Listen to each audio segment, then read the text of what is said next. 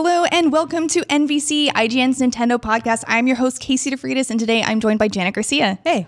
Tom Marks. Hello. And Brian Altano. Hi, how are you? Today we're going to be talking about the 5th anniversary of Amiibo and Smash for the Wii U, as well as some not super surprising sales charts and a whole lot more. So let's get right into it with the 5th anniversary of Amiibo.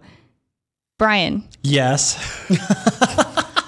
I'm also very sad that we couldn't have Pear on this week. So Brian, you're going to have to hold the fort on this one because I did not fall into the craze. No, you're queuing me up like I'm a former addict. It was accusatory, Brian. Yeah. Yes, I am. Pear is very much still addicted. Pear still gets Amiibo. Pear he Schneider just got has Incineroar. Yeah, he got Simon Belmont, which is a really cool looking one. See, they're dragging me back in.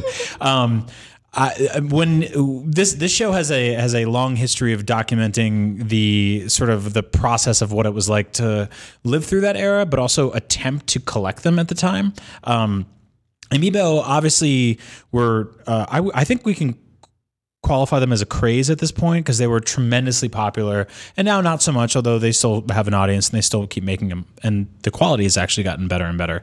But for a while there, sort of married to the launch of Smash Brothers, we got Amiibo pretty regularly, and the shipments for them in traditional Nintendo fashion were completely unpredictable and unreliable and all over the place. And so that led to a lot of us going into stores and being like, hey, do you guys have Rosalina? And the guy at Target being like, what is that? And I'd show him a picture and he'd be like, did you check the baby girls aisle with all the baby toys for little baby girls? Did they really? Yeah. So yeah. It happens. It's okay. I mean, an adult man walks into a Target at 7:30 in the morning to buy like a magical woman action figure. Oh, Target is open that early? Some are. Wow. Yeah. It's impressive. So Logan Plant, our NVC production assistant, actually went in and took some highlights from NVC episodes between November and December of 2014 with some wonderful snippets of your conversation with Jose Otero and Pear Schneider about what you were doing at that time. This is embarrassing. Please, let's put on your headphones. Okay. And let's doesn't wanna. Let's travel back in time to 2014 when everyone was very, very obsessed with Amiibo. I understand what people are going through because I had a moment the other day where I snapped, and I was telling this to Jose, where I started this. I'm like scratching my ear like a crackhead right now. I started a spreadsheet for these damn things. You didn't tell me that part. To keep track of all of them, and I was like, here's the ones I have already. Here's the ones I have pre-ordered and what went where, right? And then they started going, okay, now there's some of them are retail exclusive. If you want Shulk, you got to go to GameStop. And if you want Meta Knight, you got to go to Best Buy. And if you want Lucario, you got to Toys R Us. And they said Rosalina is only available at Target. Now, they announced that, but you can't find it yet. But if you go to Target.com and you type in Rosalina, you get like a Spanish album. And it's the only thing under that name. And 2 or 3 times a day, I have gone in and typed Rosalina on Target.com, and I've seen this thing pop up, and it's a Spanish album. The other day, I go, why am I doing this? I'm 33 years old. I just got married. I don't need this character. My wife's going to walk in and be like, who's that? Some girl from Frozen? She doesn't understand who that is. I don't even know why I need this woman, this statuette of a woman holding a star. It makes no sense. But tomorrow, and today 3 more times, and the next day, I'm going to go in Rosalina. Oh, it's the album again. And I don't know what to do. And it's because I got bit by this collector's bug. Collecting is not easy. This is something you opt in. You can opt out at any moment. But the problem with Amiibos, and I'll tell you right now, the biggest problem with Amiibos is that just like the trophies in Smash Brothers, the more you have, the cooler they look. Yeah. They look awesome in numbers. If you get one, most people have told me, I bought one Amiibo, I wasn't going to get any. Yeah. Now I have the full set. Yeah, no, for sure. I went into the store, I blacked out, and I got them all. And I go like, I can't find Marth, and they go to 15 different places. I read something on the internet the other day. Some guy drove 40 miles to find a Marth figurine. Okay. So this is crazy. And I have all of these pre-ordered. Oh, this keeps going. To do this. But I said, shot in the dark. Target, didn't you? I said, shot in the dark. What if I get an email from Amazon and they're like, due to high demand, blah, blah, blah, and my pre-orders get canceled. So on my way to work this morning in San Francisco, can you get me one too, by the way? I'll let you know. Okay. In San Francisco, I'll look for you too. It was up in Marin. It was pouring rain this morning. I got off the train 4 stops early this morning. I walked into GameStop. I walked over the corner, soaking wet, hat on, hood on, wet, just gross. And I look in the corner, and there's Star Fox, and there's Kirby, and there's Link. And I go, none of the new ones are there. And I walk out, and I walked into Target, and I shuffled through everything. This is what I'm doing. And I walked in, and none of them were there. And then I get to work, and 20 minutes later, Jose goes, "You want to go to Target? I heard they have them all there." And I was like, I was just there. I just got off the phone with the lady. And See? she told me that. What's wrong with this? Is a problem. You guys are sick. But only Nintendo knows how to do this to people. I blame you two because I was fine. I wasn't going to buy all these. It's a good band. We had this podcast and you guys were like in this pact and I got to witness and then I edited the freaking show at home and said, you know what? I gotta do that. I want to do it too. And if this happened to you and you're a listener, I'm sorry. I did not know. It did happen because this is a virus that's spreading, and people go, I can't find Marth, so I need him. People want what they can't have. And people are going to the stores, they're buying 10 Marths. And they're coming out and they're like, I got 10 Marths now. I just blacked out in there. I don't know what happened to me. A friend of mine bought 4 Little Macs yesterday. See, I want to punch your friend. Because I don't have one yet. But it's like, it was, and by the way, guys, it's exactly like that with Skylanders, where like there's some figure, it's called Fartor, and it smells bad, and you really don't want it. And it's super lame in the game. No, I'm making that up. But like, if you can't get them, you want them, right? Like, yeah. And so can we make a pact here, though, that if one of us finds Rosalina, we'll buy it for the other two? I'm totally down for that. So I have to pre-order it for both of you? No, not pre-order. If you walk into a Target, you can always cancel a pre-order. What is happening to this podcast? Oh my god! So what are the other exclusive figurines? Hey, I want you guys to. I want you guys to commit. I'm totally in. I'm totally in to do that. Jose's out then, so it's just you and me? I'm in. Fine. Hey, if I were to walk into a Target with a hoodie on and then like a big jacket and a beard and I'm buying one figurine that looks like the girl from Frozen, I might as well buy 3. So I'm calling stores. And like yesterday, I called Toys R Us. Yeah. And I say, hi. So I'm calling to see if you have this product Nintendo makes called Amiibo. And I always spell it out too. Amiibo. She's like, oh yeah, what's up? And I was like, I'm looking for certain characters. So she goes to the section. So who are you looking for? I'm like, Luigi. And she says, is he blue? No, that's Blue Link, also known as Marth. I was like, wait, Luigi. Maybe they had Marth. I was scared to ask because I didn't know if she would know. And then she just read off a bunch of names. And when she said Captain Falco, I was like, we'll be right there. And I hung up. So that was weird. So I have some rules to amiibo hunting. Number one is I never call stores. Why don't you call? So here's the thing. So when Mario Kart Super Circuit came out for the GBA, right? I straight up stalked GameStop and Toys R Us. I would call them up like every 45 minutes for like Super a Circuit? week. Yeah. Because I just wanted a new Mario Kart, and I had the GBA, and I was like, "This is great." So I called up so much that they started recognizing my voice. So I started inviting friends over. And they're like, "Is this Brian?" Yeah, and I put them on the phone, and I'd be in the background and be like, No, the Super Circuit, not Mario, not the other Mario. And they'd be like, hold on, no Super Circuit. And he's like, I hear him back there. So that became a problem for me. So I had to stop doing that. So rule number one is I don't call stores. All right, I'll find out if they have inventory online, or I'll walk in myself and look around. Rule number two, I don't go to the same store twice in one day. Because that's the problem. Then you start getting recognized by the dude who worked the same shift twice in a day. You get him at the top of the morning and you get him in the afternoon. But do you go every day then? Once a day? Will you pass this? You're going to Target once a day? No, if I'm walking by and I see one, maybe, but I'm not going out of the way. You don't walk by and see them? There's no display, no window or anything? I know, you got to walk in. You go in there looking for something else? Or is that how you lie to yourself? Do you peek in, like, when it's, like, the second time for the day? Like you peek No, because this is not like the 80s where they have the storefronts where I could put my hand against the glass. And that's what I was imagining. That would be a great visual. I would like that. You know that Simpsons gif of Grandpa Simpson where he walks into the house, he puts on the hat and takes off the hat and walks out? I've been doing that at GameStop where I walk in, the Amiibo section's right there. I walk into GameStop on Market Street. And I know a bunch of those dudes there, a bunch of the people that work there, they love IGN, they love NVC. They used to come up at noon. And I walk in, I look at the Amiibo rack, and I walk out the door. Nice. It's a 4-second shopping They all trip. just lean over each other. Don't worry, he just does that every day. But to our listeners, I mean, again, this should serve as a cautionary story to you. Learn from our mistakes. If you already own some, you're already in. Amiibo! Goodness gracious. Wow. Is this like my last episode and you guys are saying this is like a goodbye to me?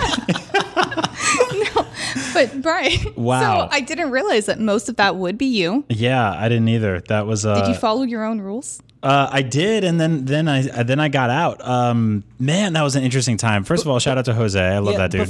Before we dive into the Amiibo part of it, I gotta echo Jose there. Super Circuit? Yeah, it was weird, right? Yeah. It was a weird one. Yeah. Which is actually my least favorite Mario Kart in retrospect. I'm just surprised that Frozen is still such a relevant reference. Yeah. Like I thought that was still hilarious. know what you're talking about. Mm-hmm. Yeah. I don't know. At least you're hounding GameStop about an actual game and not like pre-order bonus pins for Pokemon Rumble for Wii U, which I did. Yeah, who would do such a thing? I did that. It was me. You know what it is though? Like we are inherently obsessive collectors because of video games. That's what video games train us to do that. And then like you put these things in the real world and we're like, I gotta have them. But your point in that clip about them being like Smash Bros trophies, right? That they do look good together. Yeah. There's a power in numbers, right? Yeah.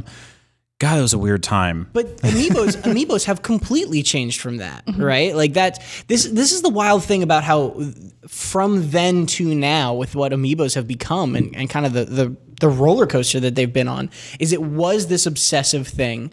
Partially because Nintendo was, as you guys explicitly laid out in that clip, it was a terrible system of like short supply and confusing retailer support and imprecise dates of who was going to get what and how much. And it was this nightmarescape of that stuff.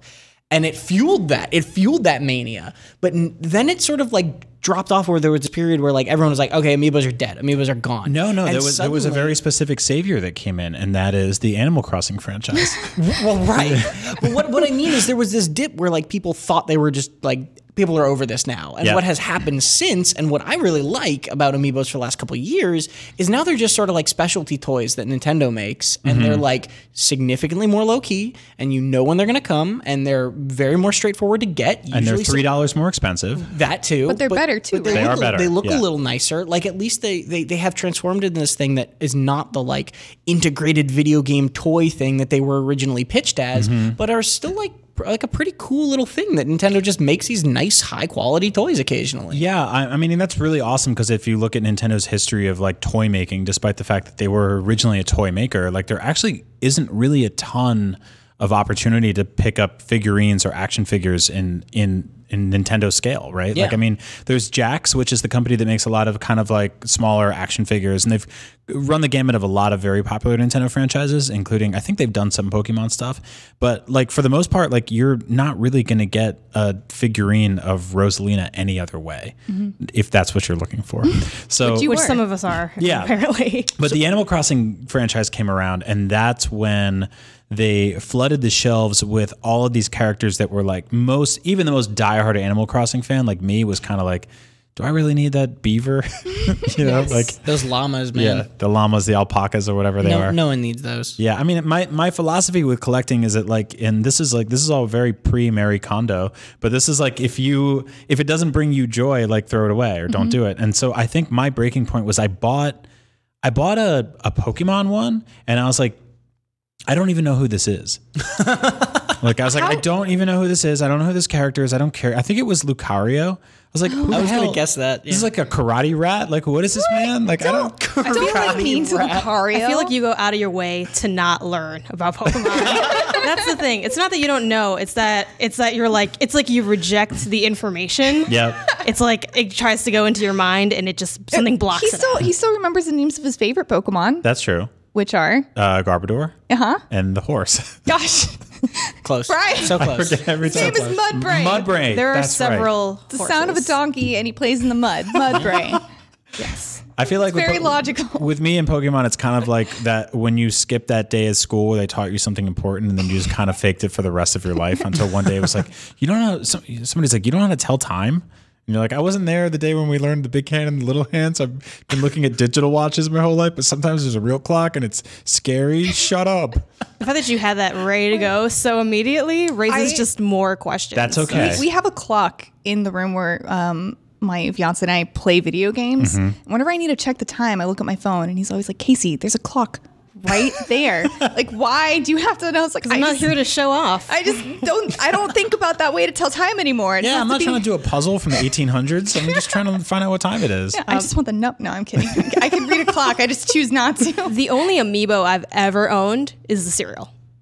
What? Oh my gosh. Yes. That doesn't count. The cereal box. But it does count. It's the coolest one. It was. I got it because it was so weird. I had to have it. The only other one I want is I've considered getting some of the Splatoon ones because you guys know I'm a big fan of Splatoon. But the only other one I considered outside of the cereal box was like the giant Yoshi, because it's like cool and nice.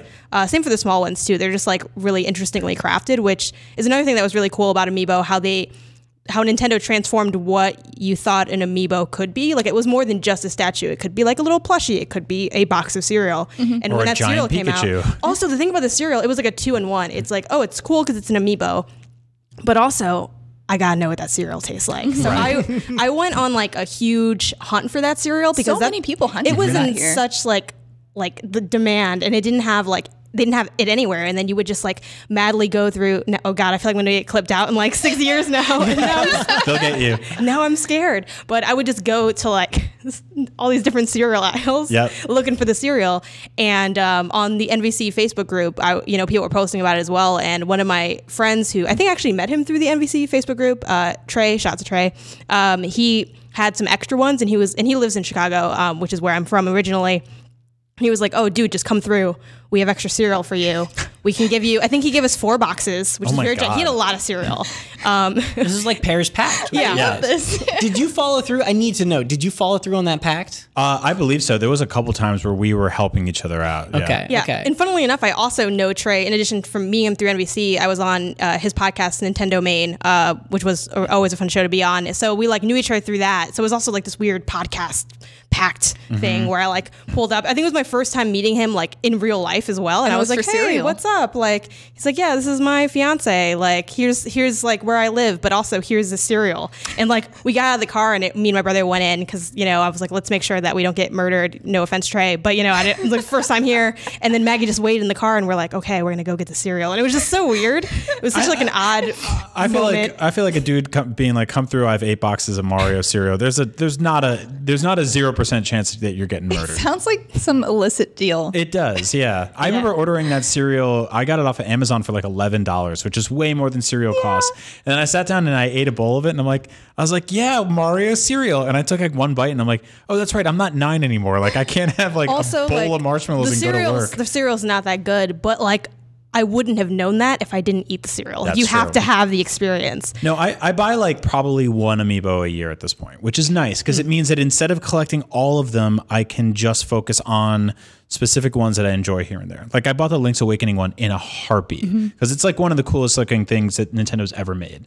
But in terms of all the ones they put out the last few years, I haven't at all. And I see Pear, he still collects them, and it's so funny to me because it just feels like it's kind of like going back to like your hometown and like your friend that you grew up with and never moved and is still going to the same bars and restaurants, and he's just like, yeah, I really like it here. It's going great. And I'm like, there's a whole world out there. And he's like, no, this is perfect. This is all I need. But there's no like structured release schedule with these things anymore. Like they sort of show up in bursts. Like they'll be like, here's Simon Belmont and Dark Samus and then like 2 Pokemon or something like that. And it's completely arbitrary. Yeah, I think the other thing that's kind of weird with the way Amiibo still pops up into the modern era is like through games, of course. So you can use them to like unlock certain things in games. But what's weird, especially, being on the wiki side, is we kind of never remember that that's a thing. We're like, oh yeah, like let's check if the Amiibo do this, or hey, it says it has Amiibo functionality. Let's like grab all pairs of Amiibos and see what that functionality is. Like that's kind of the cool thing about collecting Amiibo as well. Even though I don't collect them, like you never know when you needed them until it's kind of too late, which Also, I guess is kind of sad. I'm very glad that Pear collects them because it helps the wiki team so much. Right before I started here, I was like, gosh. can you scan all of these into Yoshi's Crafted World? I think That's Tom what had, it was. did it. Yeah. I walked over there one day with my Switch, which is luckily a portable system, and I stood there and I just scanned everything. And I remember like scanning stuff into Breath of the Wild also to get like weird dubious food or whatever. He even had the Monster Hunter Stories amiibo at launch, so I was able to use them for the Monster Hunter Stories wiki and make a video about it. And like a lot of people couldn't do that because he imported them. What's interesting about amiibo is the way people collected them. Obviously, some people got just their favorite characters, which is, I think, the healthy thing to do. It's more like, that's kind of what I did. Some people got all of them, which is what Pear did. And some people got all of them and then never opened them, which is just like 100-something amiibo all still in the box. They take up 5 times more space doing that. And also, you can't use them. It's an investment, Brian. Yeah. In 10 years, they're going to sell them for $15 instead of $11. Yeah, well, so that's... I don't know. Some of them might actually sell for a lot of money. So weirdly enough, Box Boy, which I believe was Japanese exclusive, is the most... It's like one of the rarest ones. It's one of the most expensive amiibo. But I go to... we all work a lot of conventions through this job. And I'll constantly see like there'll be like a display rack with just like all the amiibo at like a stand at like a PAX or something like that.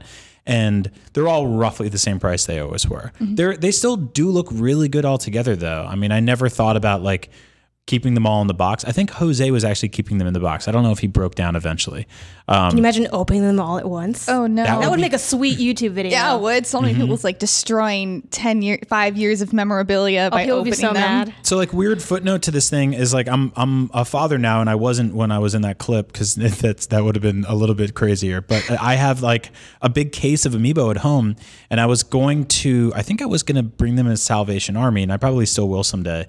But in the meantime, I was kind of like, oh, my kid will love these. And I like every now and then she'll run into the bedroom and point up at the top of like one of our shelves in the, like you have like a closet full of clothes and stuff like that. And shoved in the corner is this like blue box. And she'll point at it and just be like, bah, bah. And I'll just grab it and pull it down and dump it on the floor. And she'll play with them for like an hour. And like she doesn't know any of these characters, has no point of reference, just like her father has no idea who the Pokemon are. See, that's wonderful because that's also what the very first Smash game was, right? Yeah. It was all like a little kid playing with toys. Yeah, just giant hands coming in and bashing them together. So they did find a purpose, and eventually I will give them away when she grows out of them. She'll never grow out of them. That's her dad did. I hope. What if she's like, I got to get the rest of them? You got to finish the set. To be fair, it's because her dad. What a horrible movie. Her dad was the dude in that clip talking about it, who apparently, by his own admission, was scratching his ear like a cocaine addict or whatever it was. No regrets. Yeah. No regrets at all. No, I'm glad we got to do that. That was good to live through that. Yeah. We did get a couple of more comments from our listeners on the NVC podcast forums and also from Pear because he couldn't be here today. Pear says, I remember the stress of potentially not getting an order and to get one. Pre-orders tended to pop up right when I was in a meeting or even when recording NVC. A few people on staff would Slack and text each other immediately. Yeah. Mm-hmm. Yeah. And I remember like importing them too. That was a crazy thing is like importing stuff and then like spending like $35 on them. And they had an MSRP of like $12.99 or something. I think they're $15.99 now. And we would go on like weird dubious Japanese websites and spend like $29.99 plus $14 shipping and stuff. I've done that for things before. They came out with like a special Christmas edition Alolan Vulpix one year and I desperately wanted it and I expected to get it as a present and I didn't. Ooh. So then I went and bought it for myself for twice as much on eBay because I wanted it that bad. So if you really, really want something, just the eBay scene around Amiibo was crazy too. Scalpers like all over the place. Right, but again, that's not kind of the world we live in now with Amiibo. Like now, it's interesting. They're pretty readily available. Yeah, with Pear's collection, now that he has all of them, it's actually fairly simple to continue that, right? Because they're really clear about what's coming out and kind of they'll give a date about when, and they're not as often these sort of limited supply, gotta pre-order it, you'll never get it sort of things. So now that he's like done it, he can just continue, he can maintain that much easier than especially the beginning of the days when you guys were making blood pacts about Rosalina. Yeah, I mean, I think it's still, I mean, obviously I think there's less people buying them because the craze has died down a lot, but there's also, I think it's easier to get them. I don't think it's as much of an insane rush. Yeah. And we keep talking about the quality of them. They really have gone up. Like that first wave of Link with, we used to call it the P stick. He had this he had this yellow support column connected to his leg. Right. And it was like, why is this yellow? And then like Diddy Kong was sitting on Donkey Kong sitting on like a blue ice block. Like they were scoped very weird. Yeah. And then eventually the quality got a lot better and they did a really good job of hiding sort of the support columns for them. So I do have a few more memories to go through before we move on. This one is from a lot of people commented on how they went to go get Rosalina during a snowstorm. So I'm not familiar with snowstorms, but actually, no, I am. I got snowed in once and I didn't want to experience that ever again. So good on you guys for dealing with snowstorms to go get Rosalina. It's because she's the person from Frozen, right? That my is true. gosh. Yeah, she has those powers. That's it. So Luis Rodriguez Artero says, I remember listening to the podcast episodes where the guys discussed their Amiibo adventures and I was driving around stores to get my own. Kind of felt like an Amiibo support group. But biggest Amiibo memory has to be waking up early on my day off so I could go to Target in the middle of a snowstorm just so I could try to get Rosalina on a launch day. And there is another one from Patrick Hughes, is standing and shivering outside a Target one early winter morning, realizing I was doing all of this to buy a figurine of a space princess. And This one's from Brandon Pruitt. He says, leaving to my closest at midnight and waiting all night. It was Robin and Lucina, so I was worried they would sell out. I bought 2 of each and wound up scoring a trade with a guy for Meta Knight, whom I had missed. It was a great day. Whew. It's so nice. This is all just so wholesome and nice. Cita Navas says their favorite amiibo memory was waiting in line at Toys R Us with a mom, clearly there to pick one up for her kid, and she was wondering what in God's name was a DDD. I think even the most hardcore Kirby fans could not tell you what in God's name is a DDD. I know what a king DDD is. Mm-hmm. That's his name, right? It's like a bird. He's a penguin. That is penguin. Big old balloon penguin. Yeah. Mm-hmm. Agree to disagree. Yeah. We'll see what happens. This last one from He's Martin. also a pro wrestler. Yeah, with a mallet. Our next memory. Who knows? And a bathrobe. A lot of questions. It's a throne robe. Because he's a king. I think it's a bathrobe. Yeah, watch the throne. Gosh. And this last one is from Martin Riggenbach. He says, for me, it was the sense of community engaging with other fans that I really remember. That is why I started the NVC Amiibo group as a place to share and meet new people without the scalpers and manipulation. It worked too. I met a lot of great people. Yay. Thank you guys for sharing your Amiibo memories. And now on to some news. Hey. There's kind of lots of news. None of it's super big. But we do have the opening UK sales numbers for Pokemon Sword and Shield, and they're kind of incredible. Yeah, they're very high. Yeah. So Pokemon Sword and Shield is in the top 10. Pokemon Sword and Shield is taking the number 1 slot for Pokemon Sword, the number 3 slot for Pokemon Shield, and the number 7 slot for the dual pack. So this is in the UK, right? And this is in the UK. It's the 3rd biggest Nintendo retail launch in UK history. That's Nintendo, yes. not just Switch or Pokemon. Yeah, no, Nintendo. Wow. And it's the biggest Nintendo Switch retail launch ever, beating Super Smash Bros. Ultimate. And that's really surprising. Yeah, and it also Sun and Moon and Wii Fit are the ones that are beating it in the Nintendo list. Not super surprising. This might be a couple of reasons. So 3DS, there are a lot more systems out there than Switch, which is another reason why this is so surprising. Mm-hmm. And also Sun and Moon came out on a Wednesday and Sword and Shield came out on a Friday. So it had an extra 2 days of sales. And this is also crazy because Switch sales in the UK rose by 30% during the week that Sword and Shield came out. Interesting. That's hardware sales? Yeah. Oof.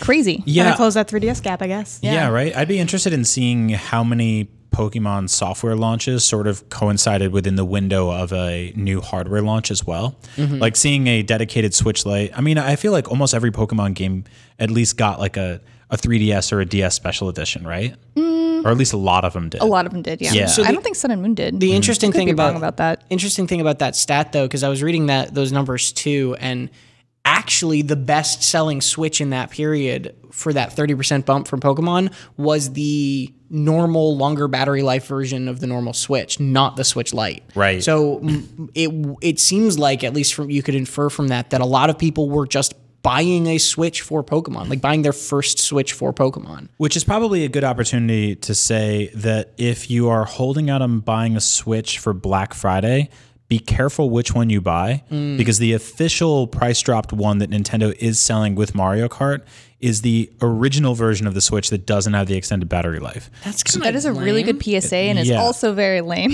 Yeah, it's kind of a bummer. It's like look for the Switch with the red box. That's the one you want that has very extended battery life. Obviously not an issue with the Switch Lite because that's its own thing. But the official bundle that they're doing with Mario Kart for $299, which is not even really a great deal, is yeah, I'm just throwing shade everywhere. It's no Super Circuit. But while we're on Black Friday deals, there is actually a Walmart Black Friday deal that has a Switch Lite plus Pokemon and a case for $238.99. That rules. Which is a really good deal. It's out of stock right now, but they'll probably restock it. Yeah. So just like keep an eye on that if you are in the market for Switch Lite and Pokemon. Yeah, it's always good to remember that Black Friday starts on November 1st now. So basically you're going to already start seeing these deals come out, and they're just going to get more and more frequent as we go into the end of next week. Yeah, and then adding to what Brian pointed out, if you're buying a used or refurbished Switch, you can check if it is the original Switch model or the new one by looking at the serial number, and you can just look up. We have a wiki page on like the Switch Lite versus the Switch regular versus the new Switch regular that says the serial number on it. That's awesome. I had no idea that was a thing. Makes perfect sense. On the Pokemon numbers, it's really interesting now that we've seen both of sort of what I think of as like two of the big flagship Nintendo mobile franchises coming to Switch. It's interesting to see both of them find a lot of success on a home console, because that was a big question, right? Was like, is the Switch going to be too expensive, or is it going to lose this kind of primarily mobile, cheaper handheld audience? Right. Is it going to find a new audience? Is it going to be more popular? And I think we just have an answer that like, yeah, these games can thrive on Switch. Like they really they're system sellers. Yeah, they are. Yeah. And this any sort of fears that people had about like those mobile games making the Switch just from like a financial success standpoint is kind of ended up being unfounded a little bit. No, from the moment we saw the MSRP for the Nintendo Switch, I think a lot of us theorized like that's way too high for sort of an entry level kids handheld. But I think like with deals, with sales, with the Switch Lite, there's multiple ways to interface with that and just kind of bite the bullet and spend the $200-$300 and play Pokemon. Mm-hmm. I mean, I've personally bought systems just for Pokemon as well. Like the Game Boy Color I asked for because all of my friends were playing Pokemon, and I asked for a 64 because of Pokemon Snap. And I can't, after that, I probably just bought Nintendo systems. Actually, yeah, I've just bought Nintendo systems when they came out, the day they came out, ever since then, which is a lot. But yeah, like thanks Pokemon for having me buy my systems and play Ocarina of Time. But I don't know. It's not surprising that it sold that well. No, and I wonder if it skews the UK numbers at all because it's set in the UK and maybe that made people more interested in it. Oh, regional bias. Yeah, regional Pokemon bias. I don't think that's actually a thing. I think that's totally unfounded upon. But it would be really interesting to actually look at that though, like in a actual scientific way of like looking at sales by region. I don't know how much of that data is publicly available to that sort of granularity, but like it would be really funny to see. Now, we won't have North American launch numbers for NPD until the first week of December. Yeah. And that's going to be interesting too, because that's going up against a bunch of really big holiday games. Star Wars, Death Stranding had its debut. In the UK, this one, Pokemon Sword and Shield, went up against Star Wars as well, and Star Wars Jedi Fallen Order was number 2 on the sales list. Yeah, that's crazy, and that's a multi-platform game. It both beat and lost to Star Wars. Yeah. Shield was 3 and Sword was 1. Yeah, what happened? So I guess Sword's the more popular, right? That was never going to be a question, though. Yeah, but not in the IGN office, because you know what we did when we needed to find a copy of Sword? We didn't.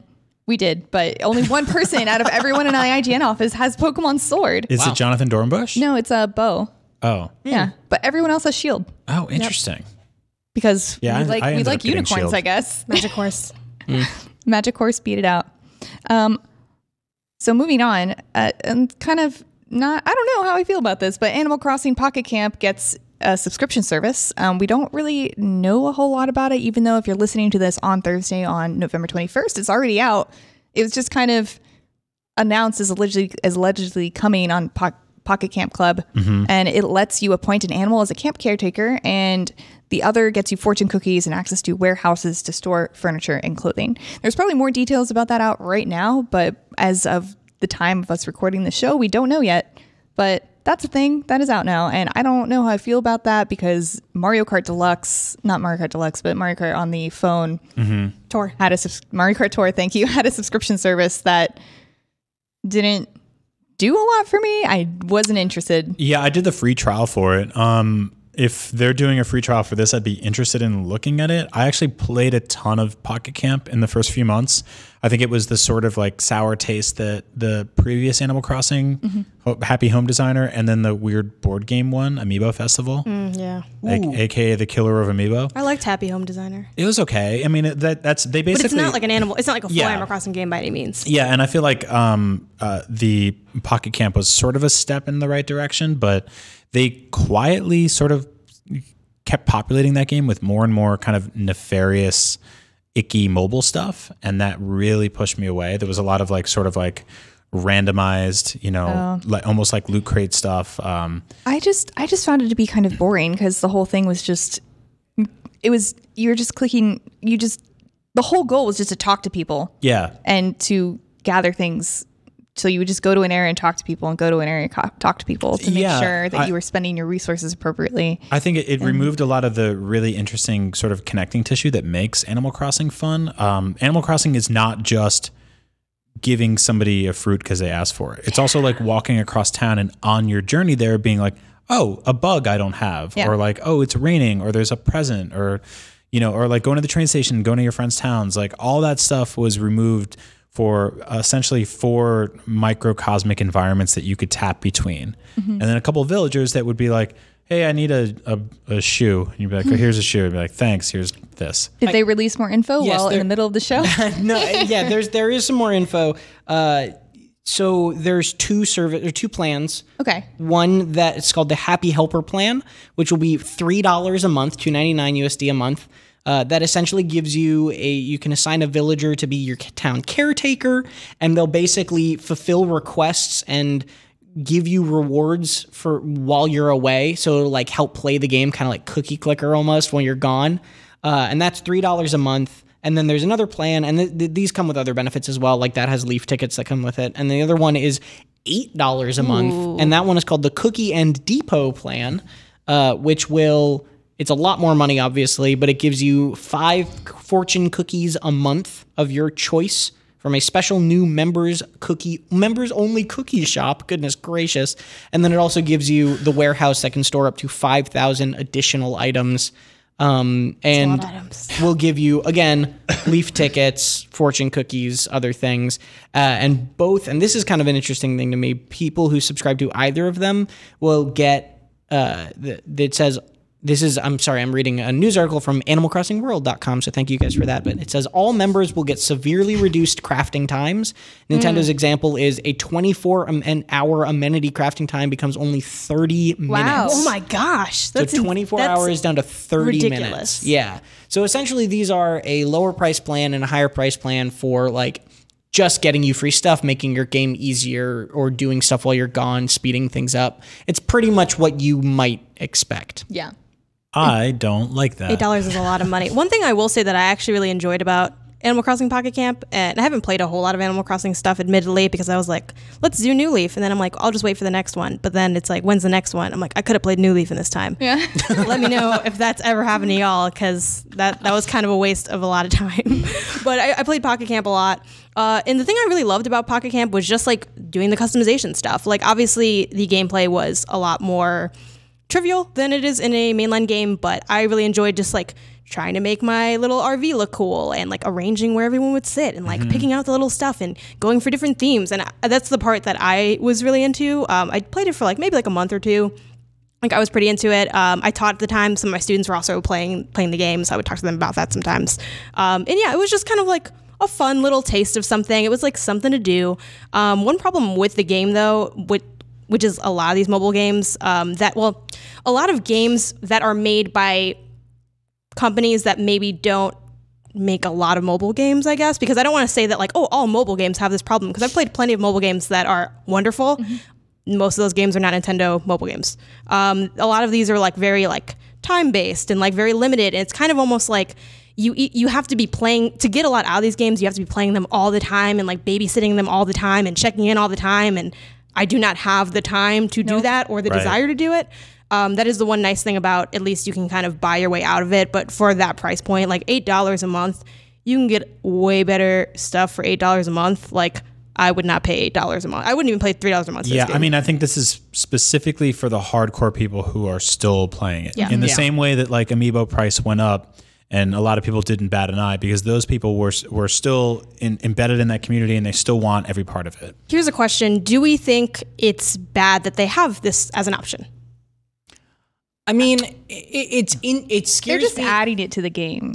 Yeah, I'm less upset about it in the game, this game specifically, because like Brian said, like I'm not playing this game consistently, and the people who are and are willing to spend this money and are getting that enjoyment out of it might enjoy that. And clearly, unless they go through and they rebalance the game so that it's just not fun and not playable unless you have this service, like I don't really see much fault in it existing. Right. What scares me more is the fact that Mario Kart Tour had this and everyone was kind of like, this is dumb. And Nintendo's not response, but next step was to add another subscription plan to another game. They're probably already working on this. 100% they were. Like, well, this is already happening. Too late. We've all been there. I think they were absolutely anyway. working on it already. Like, there's no way you can just make a thing like this in the time between Tour and now. Right. But it does show that they didn't see the reaction or the response to Tour as a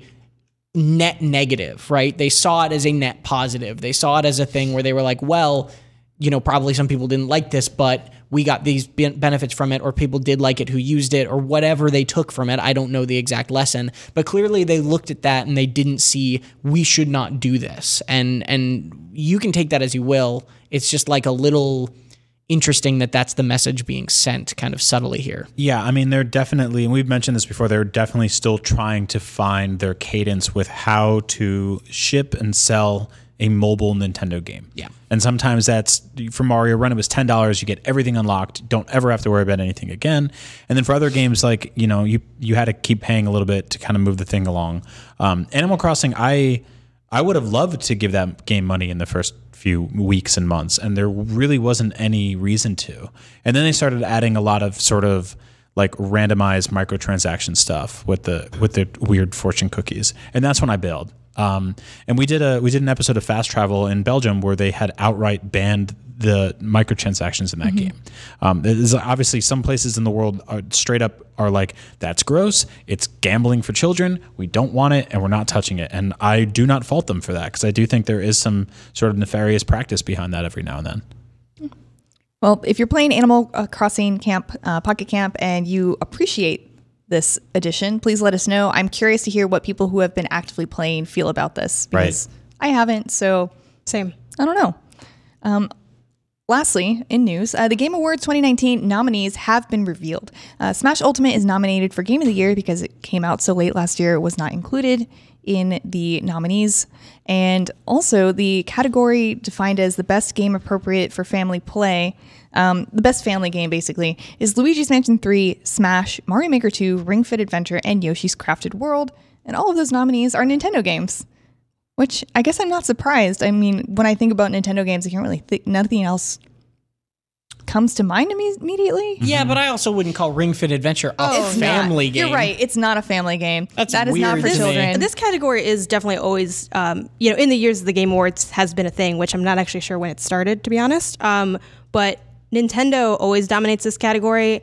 And this is definitely one of the categories of the Game Awards that I'm not really sure what's up with it. As Casey said, like, it's appropriate for family play, but yeah, nothing about Ring Fit Adventure. Like, even though it was kind of marketed as like pass the ring and then your friend will work out and you'll be waiting to do squats on the side. Yeah, like that no one wants to do that. Yeah, in I don't real want to do life. that. No one wants to play Ring Fit and be like, yes, watch me work out. And when I get tired, I'll take off the strap and give you the Ring Fit, which I just sweat all over. And now you can sweat all over it instead after me. No one wants and to Luigi's do that. Mansion 3, a game I absolutely adore that you totally can play co-op. I'm like, I mean, I guess it's a family game because it has co-op, and I guess Smash, has co-op, and Mario Maker 2.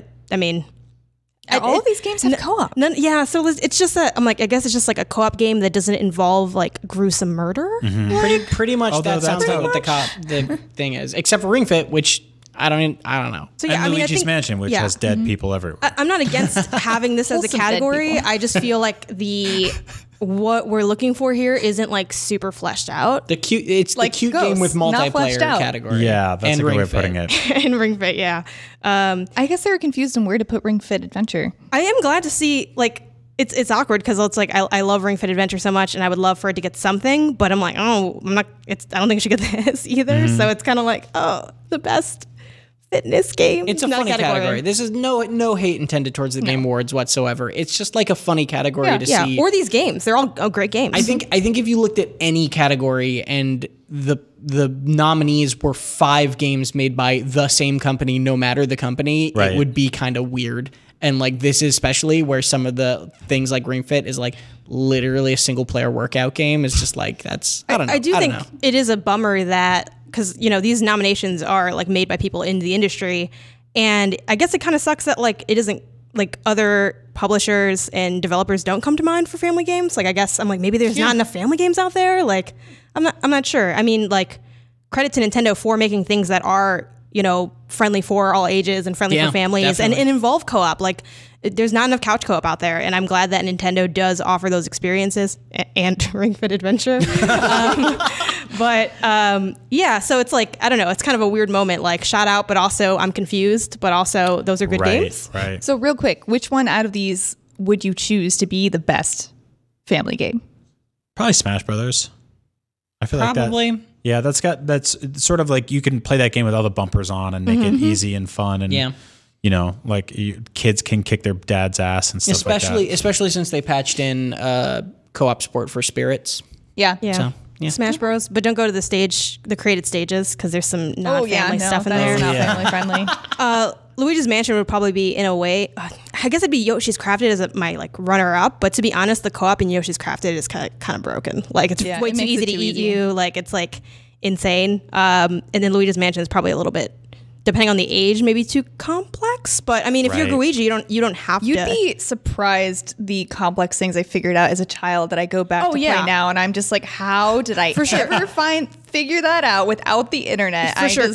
Like clarifying statement, like I think kids are a lot more capable than a lot of people want to give them credit for. Like I'm not saying that if you're 5 you wouldn't be able to play that game. I just mean that depending on, it varies because different kids have different levels of like gaming skills at various ages. So that one's just a little bit more complex than like Yoshi's Crafted World where you're just going left to right. Lots of debates here, but I think it's important that we all agree that Ring Fit is not a good game to play with your dad. Yeah, I totally agree. Yeah. Gosh, I'm just not going to go there. I had jokes. No, nobody wants to get your dad's sweaty like strap, and it's not worth it. Just don't do it. And then play the games that we've mentioned before that I'm not going to repeat. But anyway, exactly. Fire Emblem Three Houses was only nominated for best strategy game. Yeah, but like, I'm sorry, the narrative.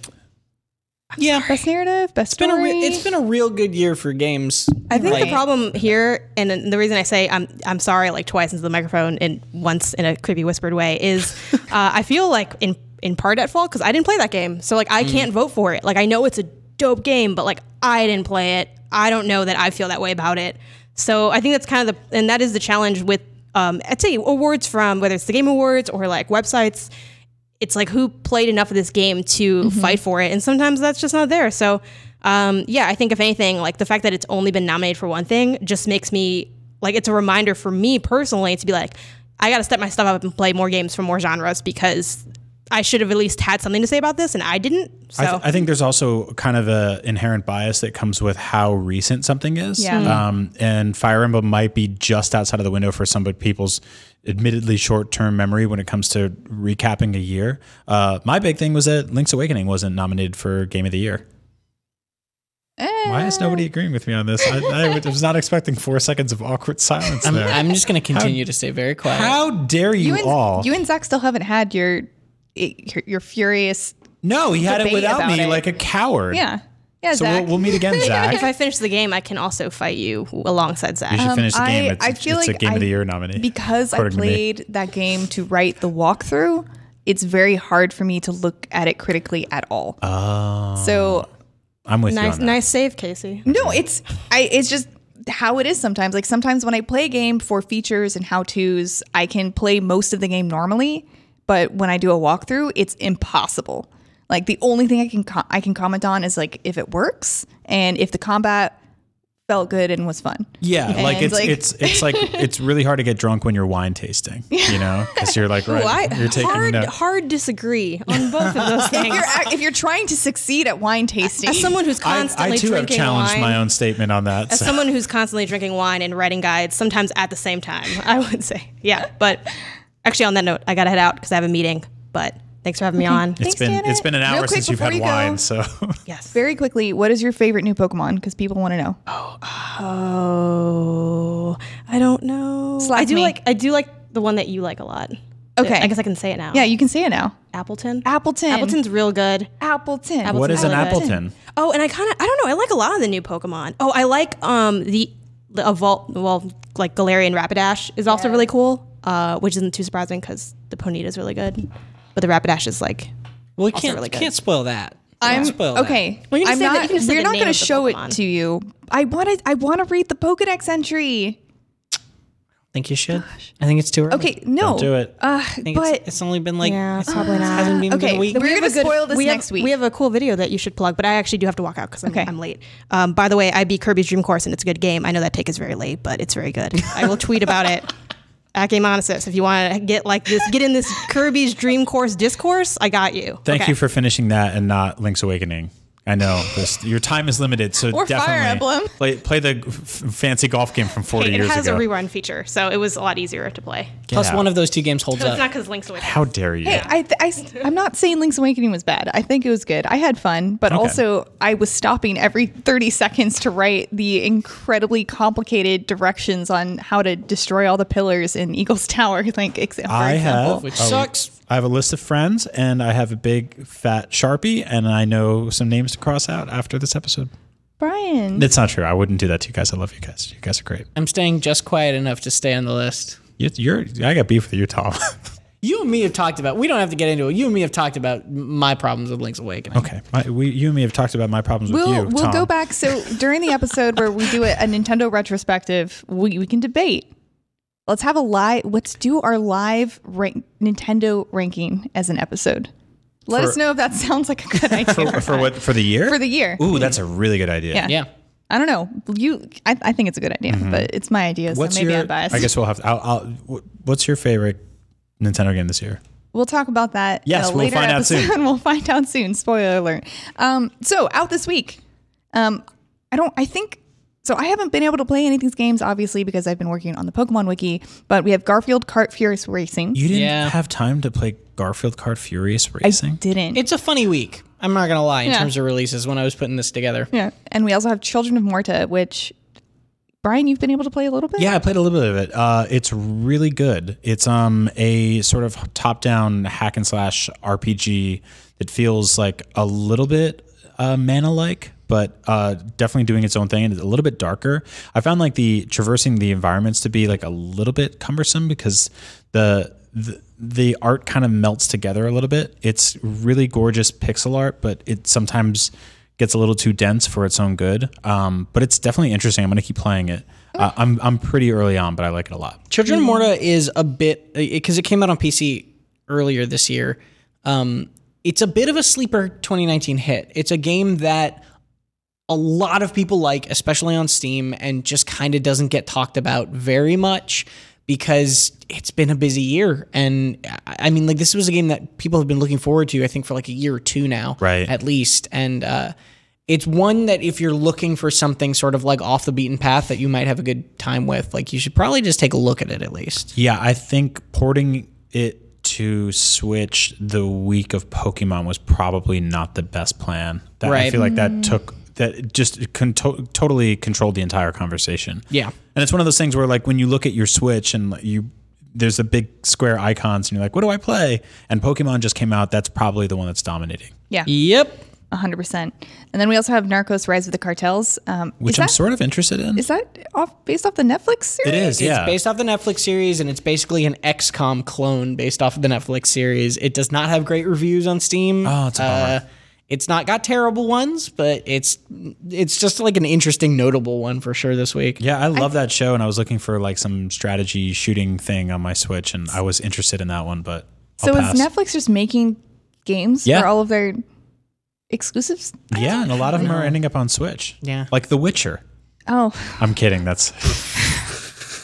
No, there's a Stranger Things game. I feel like there's been a couple more. They should make a Santa Clarita Diet visual novel and bring that show back. Anyway, we also have Black Future 88 coming out on the 22nd. It's kind of like a platformy, bullet hell, roguelike, cyberpunk. Let's just throw some more buzzwords, keywords in there. But it's one that I've had my eye on for a little bit. I haven't had a chance to play it yet, but it looks real stylish and cool. I'm hoping it's as good as it looks. All right. So we know what games are coming out this week, but what are you playing? Everyone knows what I'm playing. What are you guys playing? Pokemon. I started Pokemon, and then I also went back to Ring Fit, which has been really interesting. I also have been keeping up with Ring Fit. Yeah. You know what I think it was? Halloween. I think that the idea of adults eating candy multiple times a day for like a 3-week window is bad, as much as it feels good. And I think a lot of us were like, oh no, time to exercise again. Mm-hmm. So I jumped back in there. It's also like the weather's been really unpredictable in San Francisco. And so I haven't really felt like going outside and running around. Mm-hmm. But yeah, I really like Ring Fit. I played it for a few days when it first came out, and like all things exercise, gave up. And I'm returning to it, and I enjoy it. It was weird because when I booted it up, it was like Per Schneider gave you like 140 coins, and I was like, "What does that mean? Can he see me exercising? What's going on here?" we were going to do our look back on a month of Ring Fit today, and it's obviously not happening. Yeah, but because I was not consistent enough with it, I think I played it 13 times in the last month. So over 4 weeks, I played 13 workout sessions. It's actually not bad. Mm-hmm. 13 workout sessions. It was like they were between 10 and 15 minutes of actual exercise, which is probably equates to maybe like 30 to 45 minutes of actual playing the game. As you can see, I look exactly the same because exercise is not as important as what you eat. And I ate a lot of trash because Halloween and Thanksgiving is a bad time to try and get fit. This is usually the time of the year where you can get a little lax and then just I do a cleanse in January, and I'm back on my. When I was reviewing Pokemon, I ate curry 3 times in a week. Like, that's on brand though, right? Isn't that a thing? Wait, what type of curry? I had Indian curry once and Japanese curry twice. Oh, nice. that's curry twice then, because Indian curry and Japanese curry are very different things. It's curry. It has curry in the name. Like if one of those was Japanese curries was also like Thai yellow curry, I would say those are 3 different meals. That's not that bad. When I was in Brussels, I had French fries 3 times in one day. That's bad. That's curry 3 times in a week is whatever. French fries 3 times in a day is a problem. I had curry last night and for lunch. I really, really like curry. It's delicious. Yeah. And I usually don't eat out that much ever. I maybe eat out once a week, and eating out is very bad for you. But when I'm at home and have a lot of work to do and I don't feel like cooking, it's like, well, I either don't eat or I order takeout and hope they deliver it to me. It's okay. But it's okay.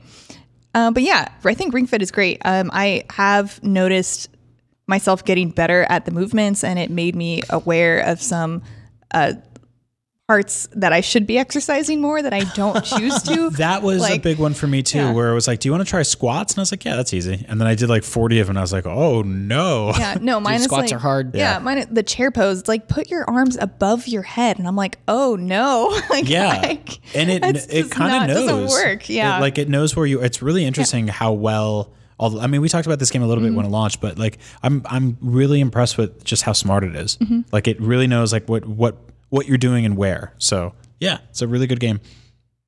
So what are your impressions on Pokemon so far? I like it, but I'm not nearly far enough to really make like an assertion. Okay. Yeah, I want to keep going. Cool. What are you playing, Tom? This week I've been juggling, in the weekend I've been juggling Jedi Fallen Order, which is not on a Switch, sadly, and Pokemon. And then before that, and kind of interspersed, I've also been on Luigi's Mansion 3 because I haven't been on the show in like a month, which is why my beard is going out of control, as you can see. Is this the only reason you ever like take care of yourself? I only shave for NVC. You know what? Me too. No, it's got a life of its own. It's gonna like get possessed by a human soul and turn into a Pokemon. That sounds like a good backstory for one. Is it November? Isn't it like No Shave November? Yeah, but I haven't shaved. Fine. I haven't shaved since like I want to say September, man. It's bad. Really? Anyway, yeah. Everyone listening is like, I don't know. You sound the same, but it's bad. No, so I was playing Luigi's Mansion a lot while I was on vacation, which was really fun. I'm liking that game a lot, but I'm also a tad disappointed generally with it. Not in the game itself. I think it's a fantastic game, right?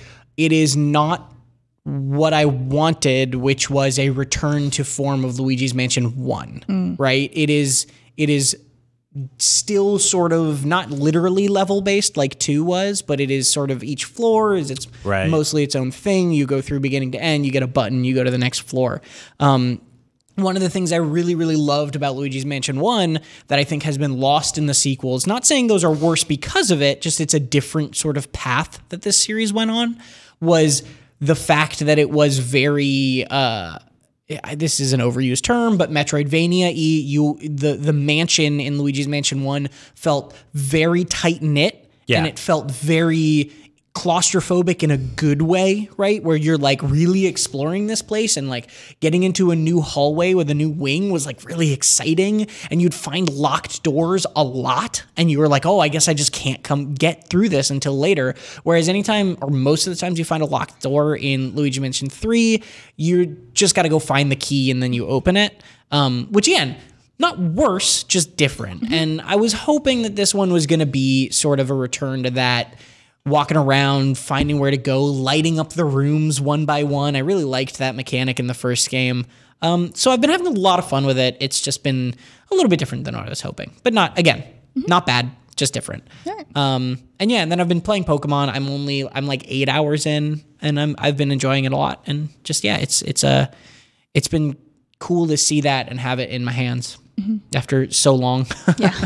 Especially because I didn't play Let's Go. So it's been a while since the last Pokemon game I played was, I think, Sun and Moon. Like, I didn't do Ultra Sun or Ultra Moon either. So, yeah. And I wanted to give a quick shout out while we're talking about games we're playing to some fans from the NVC podcast forums on Facebook, because yesterday Janet and I set off to capture all of the new Pokemon in Sword and Shield so we can make a video. And there were a couple of Pokemon that are like incredibly hard to get under very certain circumstances, and to do that all within an hour or two was basically impossible. So without you guys, this video would not have happened to the caliber that we wanted to. So Jesse Graham, Joffrey Ramon, and Luis F. Rodriguez Otero, thank you for trading us an Ice Cube, Pincurrent, Corsola, and Obstagoon. We super appreciate it. Yeah, that's awesome. Thanks, guys. Yeah. Obstagoon is a great name, by the way. It's silly as hell. So Obstagoon, you have to, I don't even know the exact parameters you have to do to evolve this thing, but it has something to do with battling Linoon in about 50 battles and then leveling it up. And then it will maybe evolve into an Obstagoon. And maybe it happens faster at night. I don't know. It's something I haven't tested yet because, oh my gosh. Yeah, that's a lot. That's a lot of parameters. And then Pincurrent and Ice Cube were just really low catch rate Pokemon. And Corsola shows up in this one particular spot in the wild area for Shield users while it's overcast with a 5% chance. That's insane. And neither of us had overcast weather that day, so we could not catch the Pokemon yesterday. So thank you guys again. But it's San Francisco and wasn't overcast. No, I'm kidding. Kidding. And nice work. We'll have time for one question block question. This one is from Adam Casamenta, and he says, "Hey guys, love the show and all you guys keep up the great work. I was wondering what you think of the lack of support for Mario Party on Switch by Nintendo. A game like that has a massive audience and has sold millions of copies. In an era where games as a service is the norm and a game like Super Smash Bros. Gets constant updates, why are we still playing on 4 honestly boring Mario Party maps?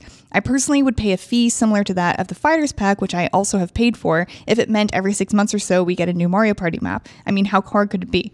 Thanks for all the laughs and great times. Remember to get the thing."